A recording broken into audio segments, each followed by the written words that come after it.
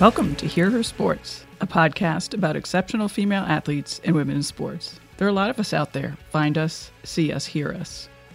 Before I get started, a quick reminder that our partner Allie's Bar is offering 50% off and free shipping to Hear Her Sports listeners. Use the promo code HERSPORTS at alliesbar.com.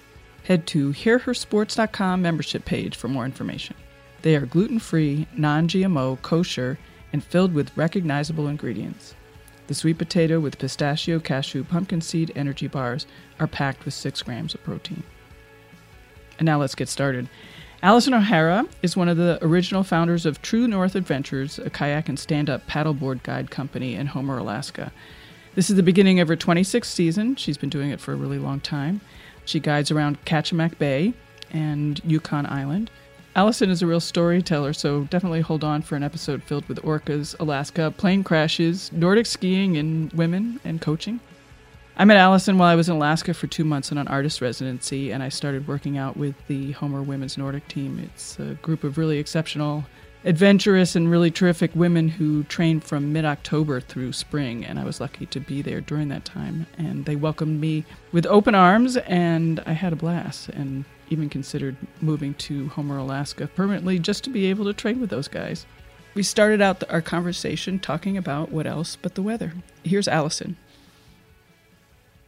And now we have snow. This past winter we actually had snow, which we hadn't had, I think, from before you were here, like for 3 years. So for the ski team, it was just a whole new world. It was a blessing. And in fact, I was skiing up till a few days ago. No, that's great. Yeah, great. And like skiing and kayaking in the same day. I know. I was looking at your website, and there are a lot of pictures of kayaking through ice flows. Right, and on the paddle boards. That's our newest trip. You hike up to a glacier lake, and then you paddleboard through the icebergs up to the foot of the glacier. Wow. Which is, it's pretty awesome. And it makes for great photos, too. So let's start at the beginning. I want to find out more about how you ended up in Alaska.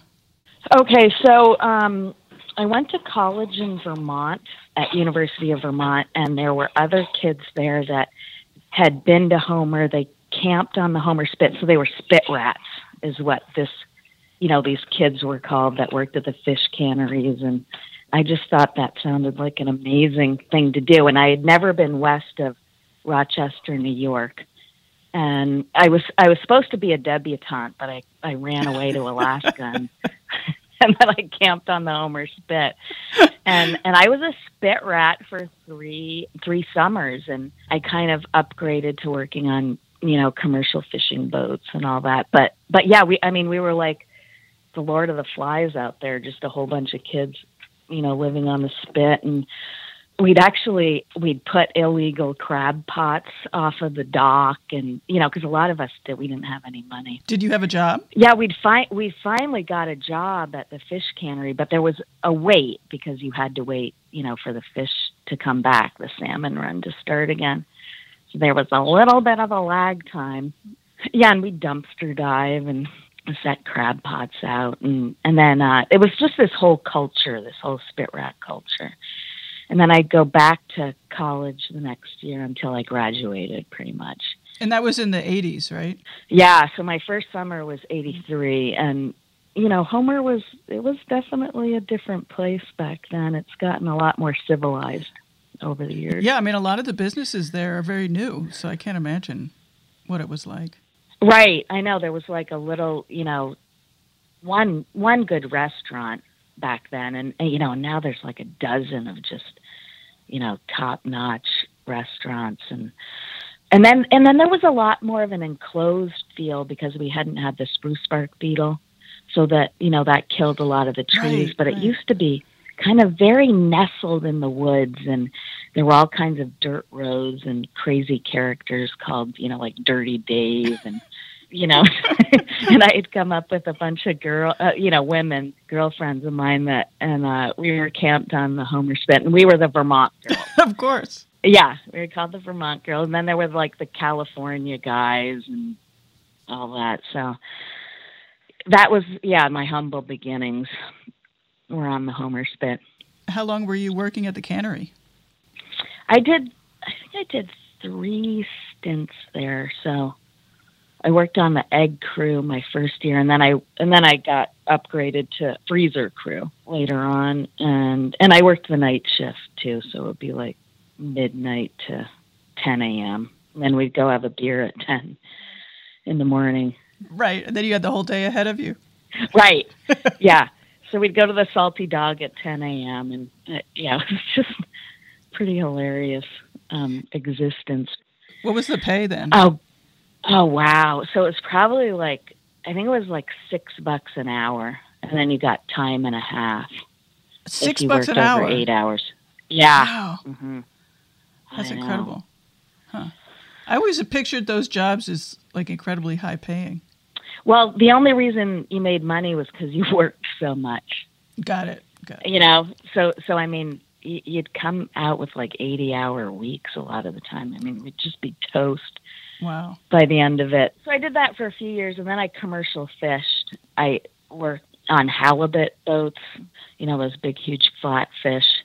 And there were hardly any women doing that at all. And I thought I was pretty cool out there with all the guys. And then I ended up on a all women's boat for I bet that was awesome. One opener. Yeah, and we landed the fish, and we were just on top of the world. When we were delivering, and everybody, you know, all these big guys are just like, whoa, those gals actually caught some fish. And so that was pretty exciting, you know, and we did it comfortably. Like, we brought really good food to eat, and we actually took naps, and it was really pleasant. So I actually liked that better. That's the origin of your guiding business, it sounds like. Yeah, and then I worked for Fish and Game for a couple of years remotely out across the inlet and I spent 2 summers out there doing, you know, salmon studies and lake research out, you know, I mean, we'd float plane out there, and then I wouldn't see anybody for 3 months, and that got kind of lonely over there. So then after that, that's when I started the kayaking business. So I want to go back a little bit. I've been in Alaska for a month, and I know how tough you guys are. So had you, as a kid, been tough and sporty, or did you just arrive there and Alaska turned you tough and sporty? Well, I thought I was tough and sporty, you know, on the East Coast, but I really got tough up here for sure. And I just had the mentality that I actually studied women's studies in college, and when I got up here, it's like I just wanted to, you know, live being a woman and doing whatever I wanted and whatever I thought I could do. I just didn't want to be, you know, held back. So that's why I kind of, you know, went off into commercial fishing, and I did carpentry, and I just kind of wanted to explore stuff that wasn't normally like in women's fields, I guess. Did you do sports as a kid? Yeah, I did. I was really athletic. I played soccer and field hockey, and our school didn't have a gals tennis team, so I played on the guys team. And then I skied a lot, and I actually went to a boarding school in Lake Placid, New York, and it was for outdoorsy kids, which was great because we didn't have class from noon till 4, and you could do your sport, which I think is brilliant to be able to get outdoorsy kids outdoors during the winter, during daylight hours. But I was a tomboy, you know, back on the East Coast. But up here, I really learned how to do stuff, you know, like run a chainsaw and a snow machine that, you know, I resurrected this beater snow machine that I had gotten for free, and, you know, just try. And then I got a sled dog team, and I don't know, I just tried everything. And that's great. That's cool. And I know that you lived in very rugged conditions also. I remember you telling me about that. Right. So for 22 years, I lived off the road. So you had to hike or ski in, or the last couple of years I had a snow machine, but I could never start it. So it was just kind of easier to ski in and out than the frustration of, I hate those pull starter things. And then my daughter was born when we lived off the road, so she spent the first 8 years of her life, skiing in and out to our cabin, and we didn't have running water or anything like that. So, yeah, that was definitely an interesting period. And hauling a kid out on your back, skiing, and then by sled as she got older. And then when she was 3, she was skiing on her own, in and out, pretty much. And I had a little tow rope, and I'd tow her up the hill. And then I'd cut her loose on top of the hill and give her a little shove. So she's actually she's a badass little skier now. But she had to be. I mean, that was how she had to get home. Right. And do you miss that now that you're not living off the road, or are you happy to be in a house with running water and a shower? Yeah, I would have to say I don't miss it. But I like telling the story about it. And while I was doing it, I loved it. But I like being right in town, and my daughter and I live in this cute little house, and we have 2 bathrooms. So we do a lot of bathroom time now, and we're right on the bike path, so I can bike anywhere.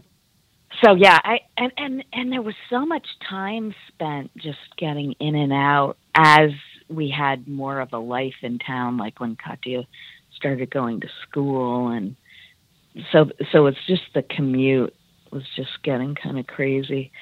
It was a lot easier when I worked seasonally, and at the end of the fall, I would just go hunker down up at the ranch, and I didn't really need to, commute.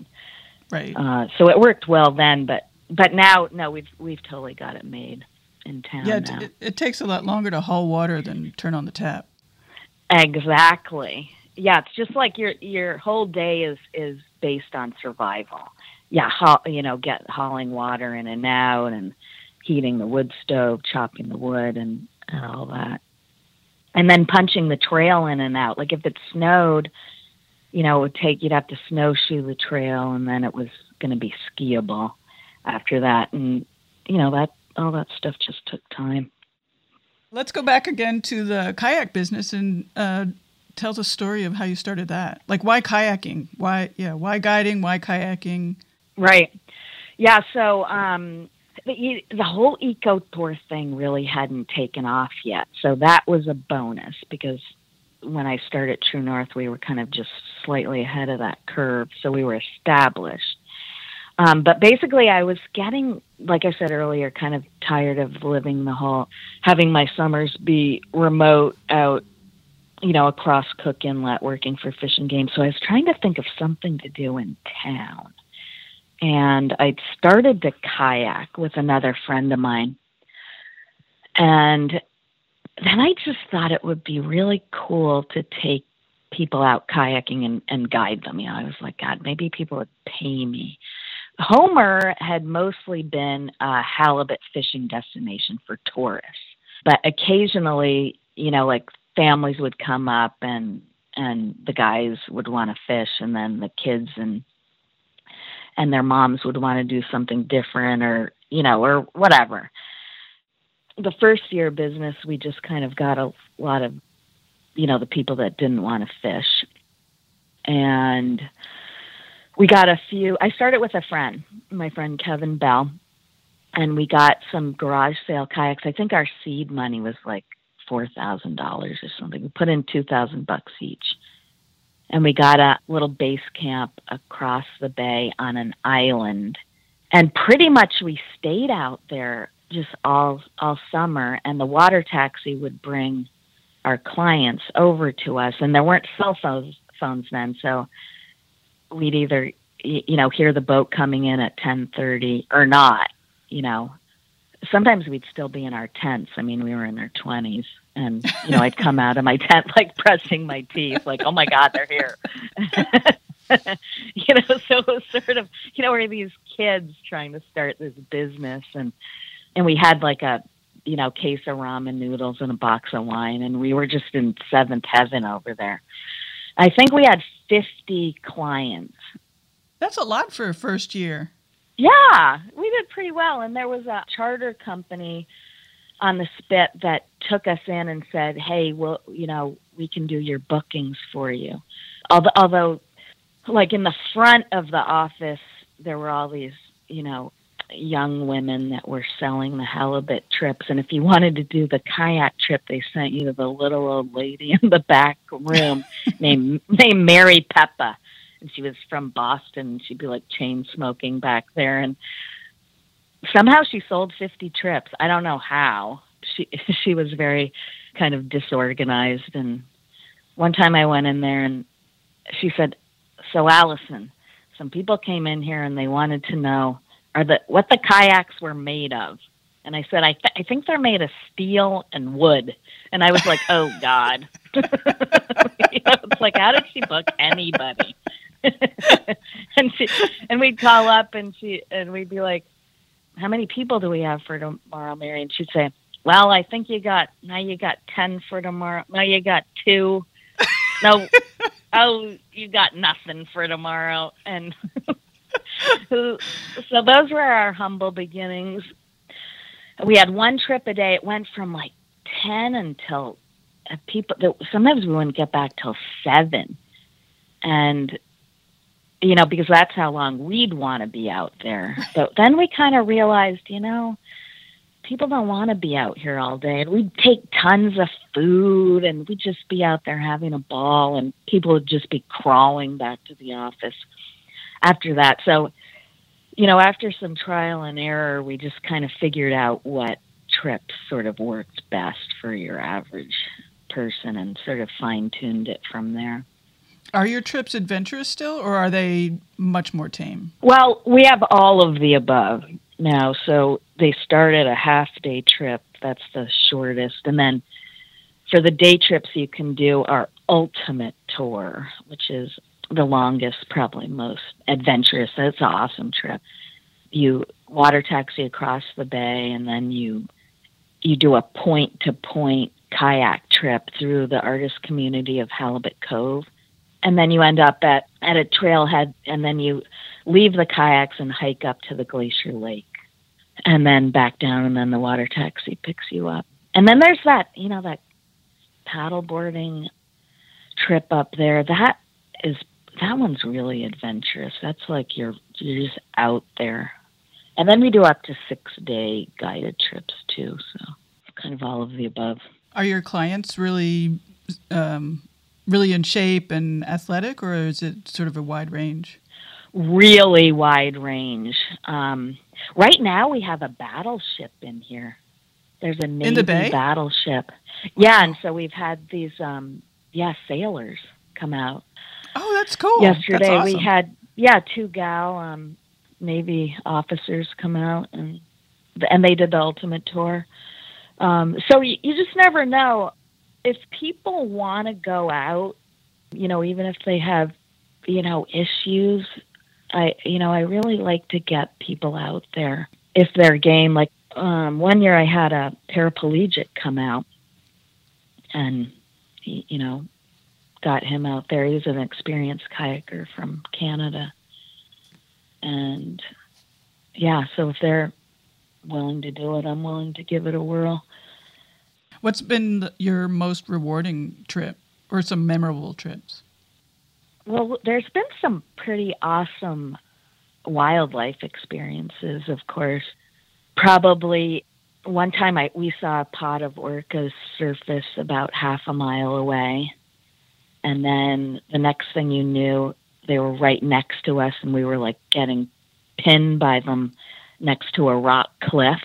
And Wow. They were kind of surfacing right next to us, and we could see, the water bubbling underneath us. And that was kind of, exhilarating and terrifying. Both. I mean, they surely knew you were there. They were kind of messing with you? Yeah, they were just checking us out. And they, surfaced for a couple minutes around us, and then they were gone. And then it's just like your hair's standing on end. It's just like, oh my God. It was like so awesome, but just completely terrifying. And, and of course for me it was like that. And I always scream, which never helps because then, it's like, oh God, the guide's screaming.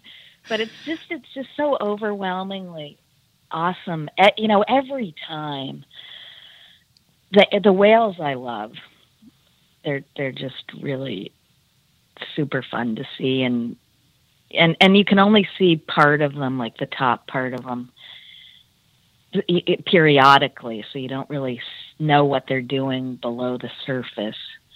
Like one time we had a super pod of orcas. I don't know if you know about that, but No. Because they all live with their mothers, so they live in small pods. They're matriarchal, and so periodically they have to get together in super pods to diversify their gene pools. So somehow they communicate, like acoustically, they get the word out to the other pods in their areas, and they decide where to meet annually, and it's almost to the day, which is just so magical. It's usually in early August, and so one year we had the super pod was in Kachemak Bay, and it's usually for about 12 hours. They meet, and then it's just like this big party. And so strewn out in between our base camp and then the harbor were about 100 orca whales. And so they mate, and then they all go, they essentially have a one-night stand, and then they go back to their mothers. And then whichever pod the calf is born into, it stays in for its whole life with its mother. So even the big gnarly alpha male, goes back to his mother, and that's where he will stay for the rest of his life. Wow. So yeah, oh God, it was just incredible. They were everywhere, like breaching and spy hopping. That's when their noses just peek up out of the water and they kind of look around. And then they were tail lobbing. That's when they smack their tails against the water. And every time another pod would come into the bay, they'd get excited all over again. And of course, going back and forth in the water taxi, we would stop, and because it was hard to keep on schedule, you just had to stop, cut the engine, and just let the whales kind of do their thing around you. So of course we kept getting later and later and later for our pickups, but people kind of understood that. Yeah, what a bonus so what if you're late? Exactly. Yeah, and it was like there was some soundtrack playing underneath the water, like the Peanuts theme song or something. The whales were just so perky and excited. So that was a neat experience for sure. And then of course there's been the crazy weather days where you get kind of weathered in somewhere.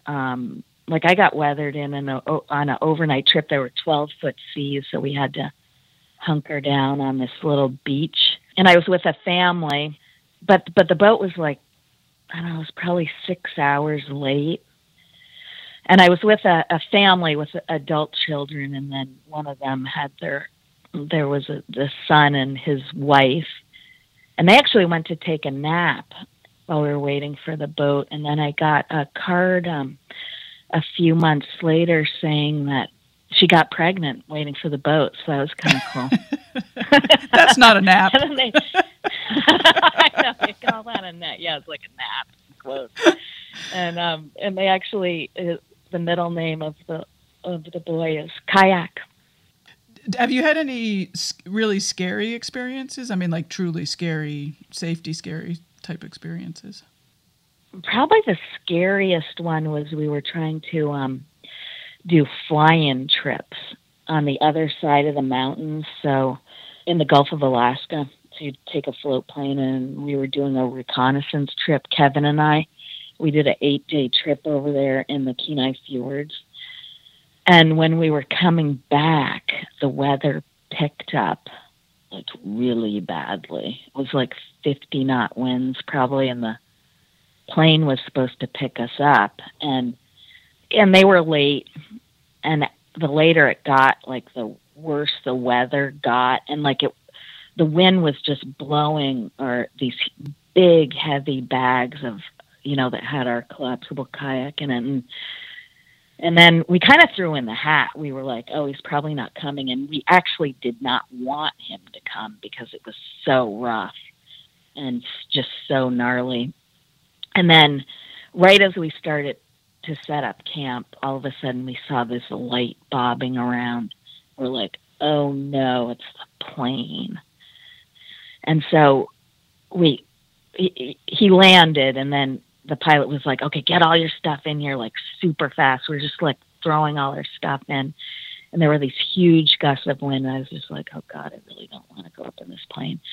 And then right as we started taking off, the pilot starts like swearing up a storm.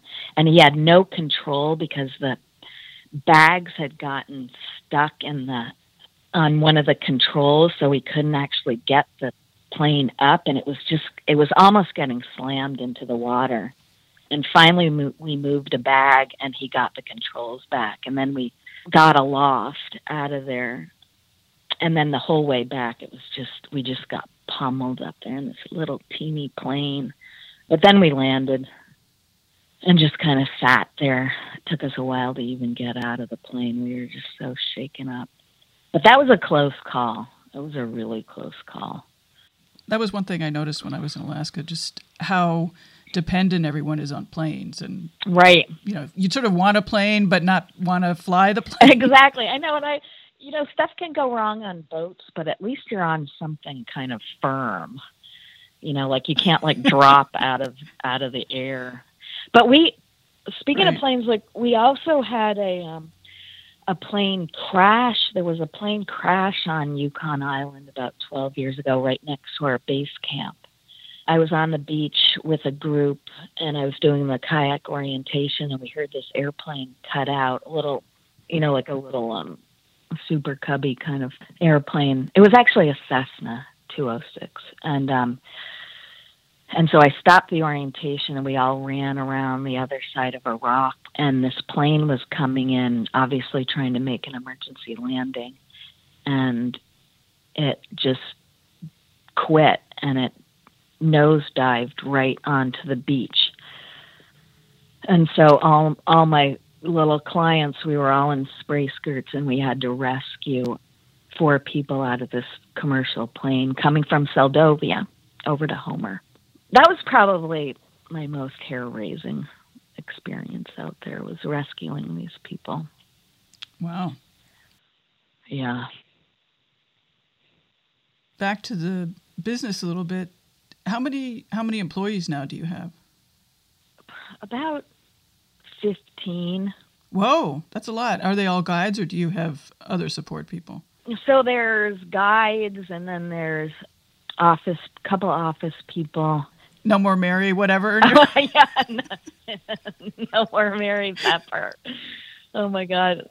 No, I have an amazing office person named Melanie Champagne. And she knows that the kayaks aren't made of steel and wood? Yeah. Yeah, we've come a long way from my humble beginnings. Yeah, Melanie is she keeps everything together. She's the glue, for sure, of the business, because I'm not that good with detail stuff. So, and then there's some deckhands. They're kids. I like to hire kids, and Katya, my daughter's friends, deckhand on the boat. So there's 2 water taxis, a couple boat drivers, deckhands, a couple office people, and then there's about 8 guides that do, paddleboarding and kayaking. And are you still guiding as well?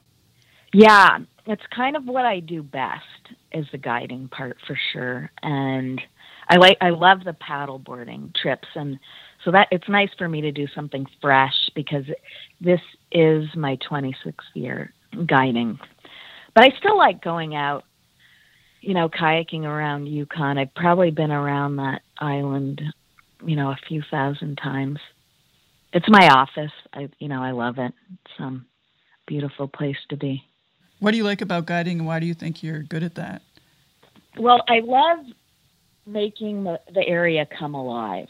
I love telling stories about, like the old homesteaders on the island, or we have this amazing archaeologist, a female archaeologist that was here in 1929, named Frederica de Laguna. And I love talking about her and her whole story, and then all the intertidal life, the big sunflower sea stars and sea anemones, and, just sharing that, all that rich information, and then, hopefully getting people interested in, protecting our bay or, other really important, amazing areas in nature. But I'd say that's why I like to do it. I just like to, teach people about our, that little island has so much to tell about it, even though, it's beautiful just looking at it, but I think the stories are just really what makes it an amazing place to be and learn about. Well, you're certainly a good storyteller. Oh, thanks. I got it from my dad. That's good. Have you had any issues being a female guide or run into sexism? Occasionally. I used to have a small water taxi. It was super cute, called the Harlequin, and it was locally made here in town. And people would look at me, I'm kind of small, and they'd look at the boat and they'd be like, "Really? You want me to go across the Alaskan Ocean in that little Barbie boat with you?" And, I kind of had that a couple times. And but because I've been doing it so long, I think I come off as really confident. But it took a while to get to that place. And honestly, it was only really a couple times that happened. And then I straightened them out pretty quick. Well, that's good. I know. And I honestly think it was just because I felt really solid, most of the time. And, right. And if I didn't, I learned early how to hide it. Like when things got really bad, like the sunglasses come down over the eyes to, hide the terror. And I'm pretty chill, like Grace under pressure externally, I think, even though internally it's like, I'm scared to death, but I think I present it, things in a calm way. Well, you must have some, sort of inner sense of confidence. You started this business when you were quite young. Right. Yeah, exactly. So, and so over the years, I think one of my strong points is just dealing with chaotic stuff, because sometimes it just can get kind of nuts out there. It's just, there's so many logistics, and then the weather and the tides and the people and the guides and but that's where I thrive, I think, is just in kind of more of a chaotic environment. That's why I'm not that good in the office, where it's like I have to be precise and like my numbers have to align, and I'm not so good at that. It's a good job for me. Yeah. You also do a bunch of other stuff. You ski, and I know you're involved with coaching high school, right? Is that right? Right. Yeah, I've coached kids like in the junior Nordic ski program, and then I coached the middle school, and now I'm the high school ski coach. So I've pretty much followed my daughter. Now she's a sophomore in high school, so I just kind of follow her up through. So I can kind of, keep an eye on her. Yep. But she likes it too. And then I coach the Homer Women's Nordic ski team too. Tell a little bit about the Homer Women's Nordic. Sure. So Megan Carrazza started that probably like 8 or 9 years ago. And she's an amazing force. She passed the organization on to four members, of which I'm one of them. And so we kind of took over last year. I don't know if you knew that. Yeah. But it's an amazing group of people. I honestly, I didn't know how to ski. I had never raced until I started Homer Women's Nordic with Megan. And I'd just regular backcountry skied, kind of what I call tootling. But over the years, over the last 9 years, I've really learned how to, skate ski and then classic ski race and get really involved in teaching technique and race strategy plans. And, I've done stuff in the last 9 years that I never, ever would have thought I would have done, like racing 40K skate ski races and, and coaching a high school ski team. And I owe a lot of that to Megan Kraza just really having faith in me, and getting me out there. Like my first year of Homer Women's Nordic, I wanted to do the 25K Tour of Anchorage, and Megan refused. She was like, no, you have enough training to do that 40K, and you get out there and do it. And I'm so glad I did. So. I thought you were going to say that she didn't want you to do 25K because it was too much, but no, she wanted you to do 40K. Yes. She was not having me do the 25K. It was not an option. I love it. So I know. And she was just, and I love her whole idea of that we give back to the community. That was a very important thing because that group, it only costs $100 a year, and you get, 6-7 months of coaching, top-notch coaching. But in exchange for that, she really likes people to go out and, and teach other people and spread the ski love. She is an amazing, amazing coach. I mean, I've had a few coaches, and she really is one of the best, if not the best. It's extraordinary how well she explains it and how well she knows it from an internal sense, but also how well she's kept that group together. Yeah. Yeah. And she adds really like interesting slants to stuff. Like, for instance, she always tries to have some sort of analogy for the day. Like when we were doing poling, like you want to have your arms bent when you start double poling. And then you want to lengthen them out in the back. So she would compare that to like a mullet hairdo. So short in the front, long in the back. And it's like you never forget You can't forget it. I get out there. I know, I'm like double pulling. I'm like mullet. Right. Short in the front, long in the back. Here I go. So, she's very creative. So I've tried to do that when I teach is, just really get that creative element, which has been really important with the high school ski team and with kids, because you can just make it, that much more fun and interesting. And then they never know what's going to be coming at them the next day, so they show up. They're like, now what's she going to make us do? Are you also really aware of intervals and an endurance day and a sprint day and a rest day? Do you have a huge plan for the whole season and for each week and that kind of stuff? Yeah, totally. Yeah. So, yeah, it's pretty much that formula, especially in the beginning of the season before we get into kind of back-to-back races.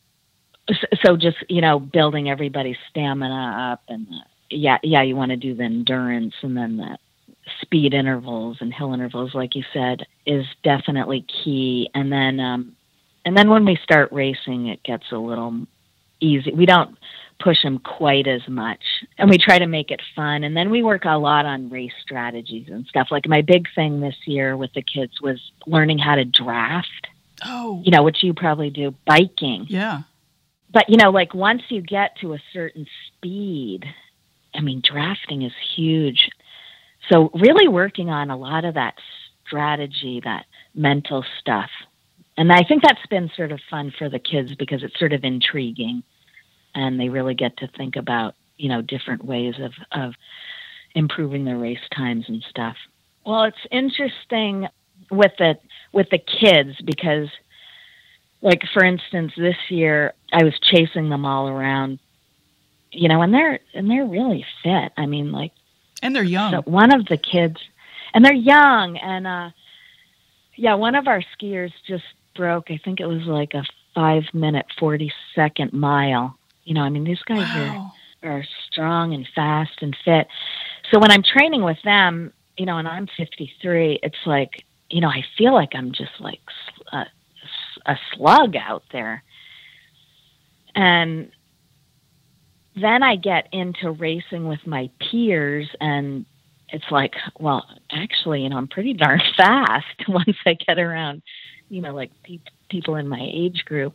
So I end up kind of training with them, and then inadvertently, and when I get to do my own races, I do really well. So it's sort of, I do both at the same time. That's nice.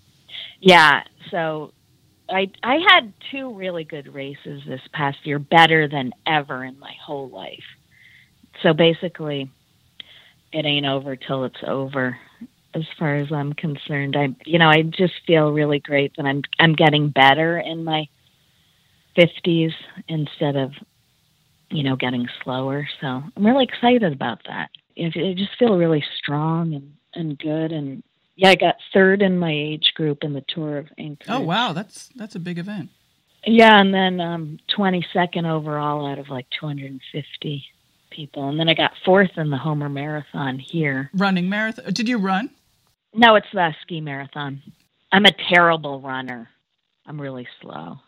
So I think it's just, if I add my arms, then I'm, because of skiing, you can use your arms. And then I'm Oh, that's good right, because of all that kayaking. Of all the kayaking. Yeah, it's like you add my legs and it slows me down. That's funny. Tell me more about the Homer Women's Nordic and what you guys are doing in the summer, if anything. I can't remember if anything happens during the summer. Yeah, usually we try to have, you have X amount of hours that you train in the summer. So, and then you get like a prize at the end of it. And then a lot of us try to do the Lost Lake Run. It's a 16-mile trail run, which is awesome in Seward. It goes up and over a mountain. So a lot of people train for that during the summer. And then the training starts in earnest in like October 1st. And that's dry land stuff. So it's like roller skiing and then hill intervals, and we'll do beach runs. And then we do beach plyometrics. You might have done that. Did you ever do that on the beach? So we go down to the low tide, and then you just do plyometrics. So it's kind of like working on fast twitch muscles, and we do like ski jumps, and then we'll grab rocks and do like rocks off the beach and do, tricep lifts and blah, blah, blah. And we'll do plank positions. So we love to do that, get out on the beach. So we try to shake it up with the dry land training. And then as soon as the snow flies, we're out on our rock skis. So even if, it might be like 50% snow, 50% grass, we're out there, as soon as we can. I never knew what rock skis were until I was with you guys. I was like, what the hell's a rock ski? What the heck's a rock ski? So yeah, as soon as we can, we're out on the snow. And then basically we train to peak for the Tour of Anchorage is what most people are peaking for. And that's usually the first week in March up in Anchorage. And then we all go up together, which is one of the things I just love about Homer Women's Nordic is we get a big house and people bring their kids, you bring your families for sure. And so sometimes people will do, 3 races in a row and you just have this, like your little ski family. And one gal has 4 little kids and I just love that time, being with those little kids. And so it's just a real community and all the women really support each other. Like if someone has a baby or they're sick, it's like a meal train set up. And so we make sure they're fed for the next 3 weeks or it's just offers a lot of emotional support and camaraderie. It's not just skiing. I was impressed with sort of the value of having an all-women's training group, and it was particularly exciting because everybody was, so enthusiastic and so encouraging and, like really in a real way wanted every single person, regardless of their ability level, to succeed and do well and show up the next day. I think that's really unique. Yeah, and I think it's, sometimes it comes up, like, because I think the men in Homer are really jealous because there's not like a Homer men's Nordic. And so it comes up sometimes, like having it co-ed.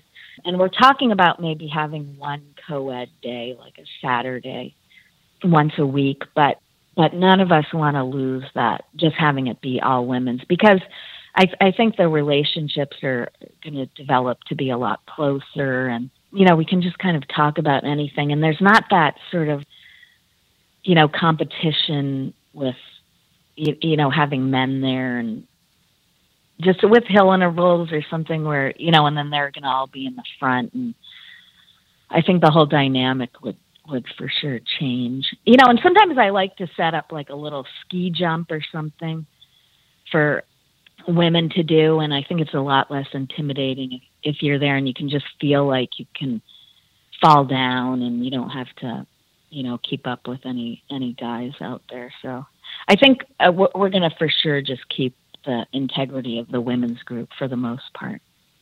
I like it. I'm all for it. Mm-hmm. And is your high school team? It's men and women though, right? Yeah, it's and there's about 22 kids on the team, and the girls team is actually really, really strong, and they're young. So I think by the time they're seniors, they're going to really be pretty formidable out there. I'm really looking forward to see what they come up with. And then the guys team is pretty young too. And they're all just really nice kids. And they've, I've known a lot of them for, since they were in junior Nordic. And then quite a few of them worked for me in the summer, which is really neat. So we just have a really strong relationship with them. But we try to do, like trail runs all summer long. And I like to keep events for the high school kids on the ski team just to keep in shape and see each other and do fun stuff. And do any of them, or have any of them, gone on to, national racing or international racing? We had one kid that was tried out for the Junior Olympics, but he didn't make it. But he's only a sophomore, so, in a couple of years, maybe he'll have a better chance. But, it's so competitive up here. Oh, I'm sure. It's just nuts, and we have the APU, Alaska Pacific University, that just pumps out some world-class skiers out of there, like Keegan Randall and then Holly Brooks. She's an Olympian as well. She taught there at APU, so that's like a world-class, ski institution there. Yeah, we'll see. We'll see what happens. It's, and it's a lot of the psychological stuff. Like some of the kids, they get really frustrated, like he didn't make it into, JOs this year. And so I've been really working with him on just building his confidence and all that. But we'll see what happens. Well, I could talk to you all day, I think, but it's been almost an hour. So holy cow! Well, it was a real treat to talk to you again and hear your voice and hear more about Alaska. Thank you. Sure. Yeah, I'm not sure what it's all about, but I'm game. Thanks for listening. All episodes are available on iTunes, Stitcher, and from hearhersports.com listen page. If you like this episode, I'd really appreciate it if you would go to iTunes and leave me a review. Also, every other week, I'm sending out a short email filled with related articles, links to videos and highlights from the episode, and some other good stuff. Subscribe at hearhersports.com. Order Allie's Bar using the code HERSPORTS to get 50% off and free shipping. Allie's Bars are for, during, and after workouts, or for a quick meal when you're short on time. You can find me on social media at hearhersports.com.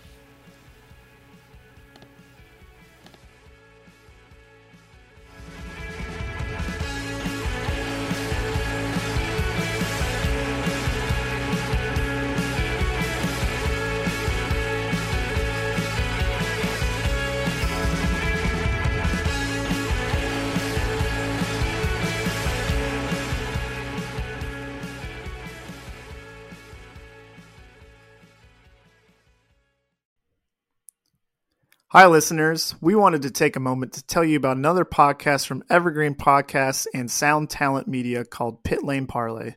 Pit Lane Parlay is the go-to podcast for IndyCar and motorsports-related news. Each episode, we discuss things like our favorite drivers, news clips from the last week, and generally giving each other a hard time about predictions we've made in the past and or life stories that have come up recently. We really have a lot of fun with it and really enjoy each other's company, and we hope you can come join us too. Join Pit Lane Parlay by following us on your favorite podcast today.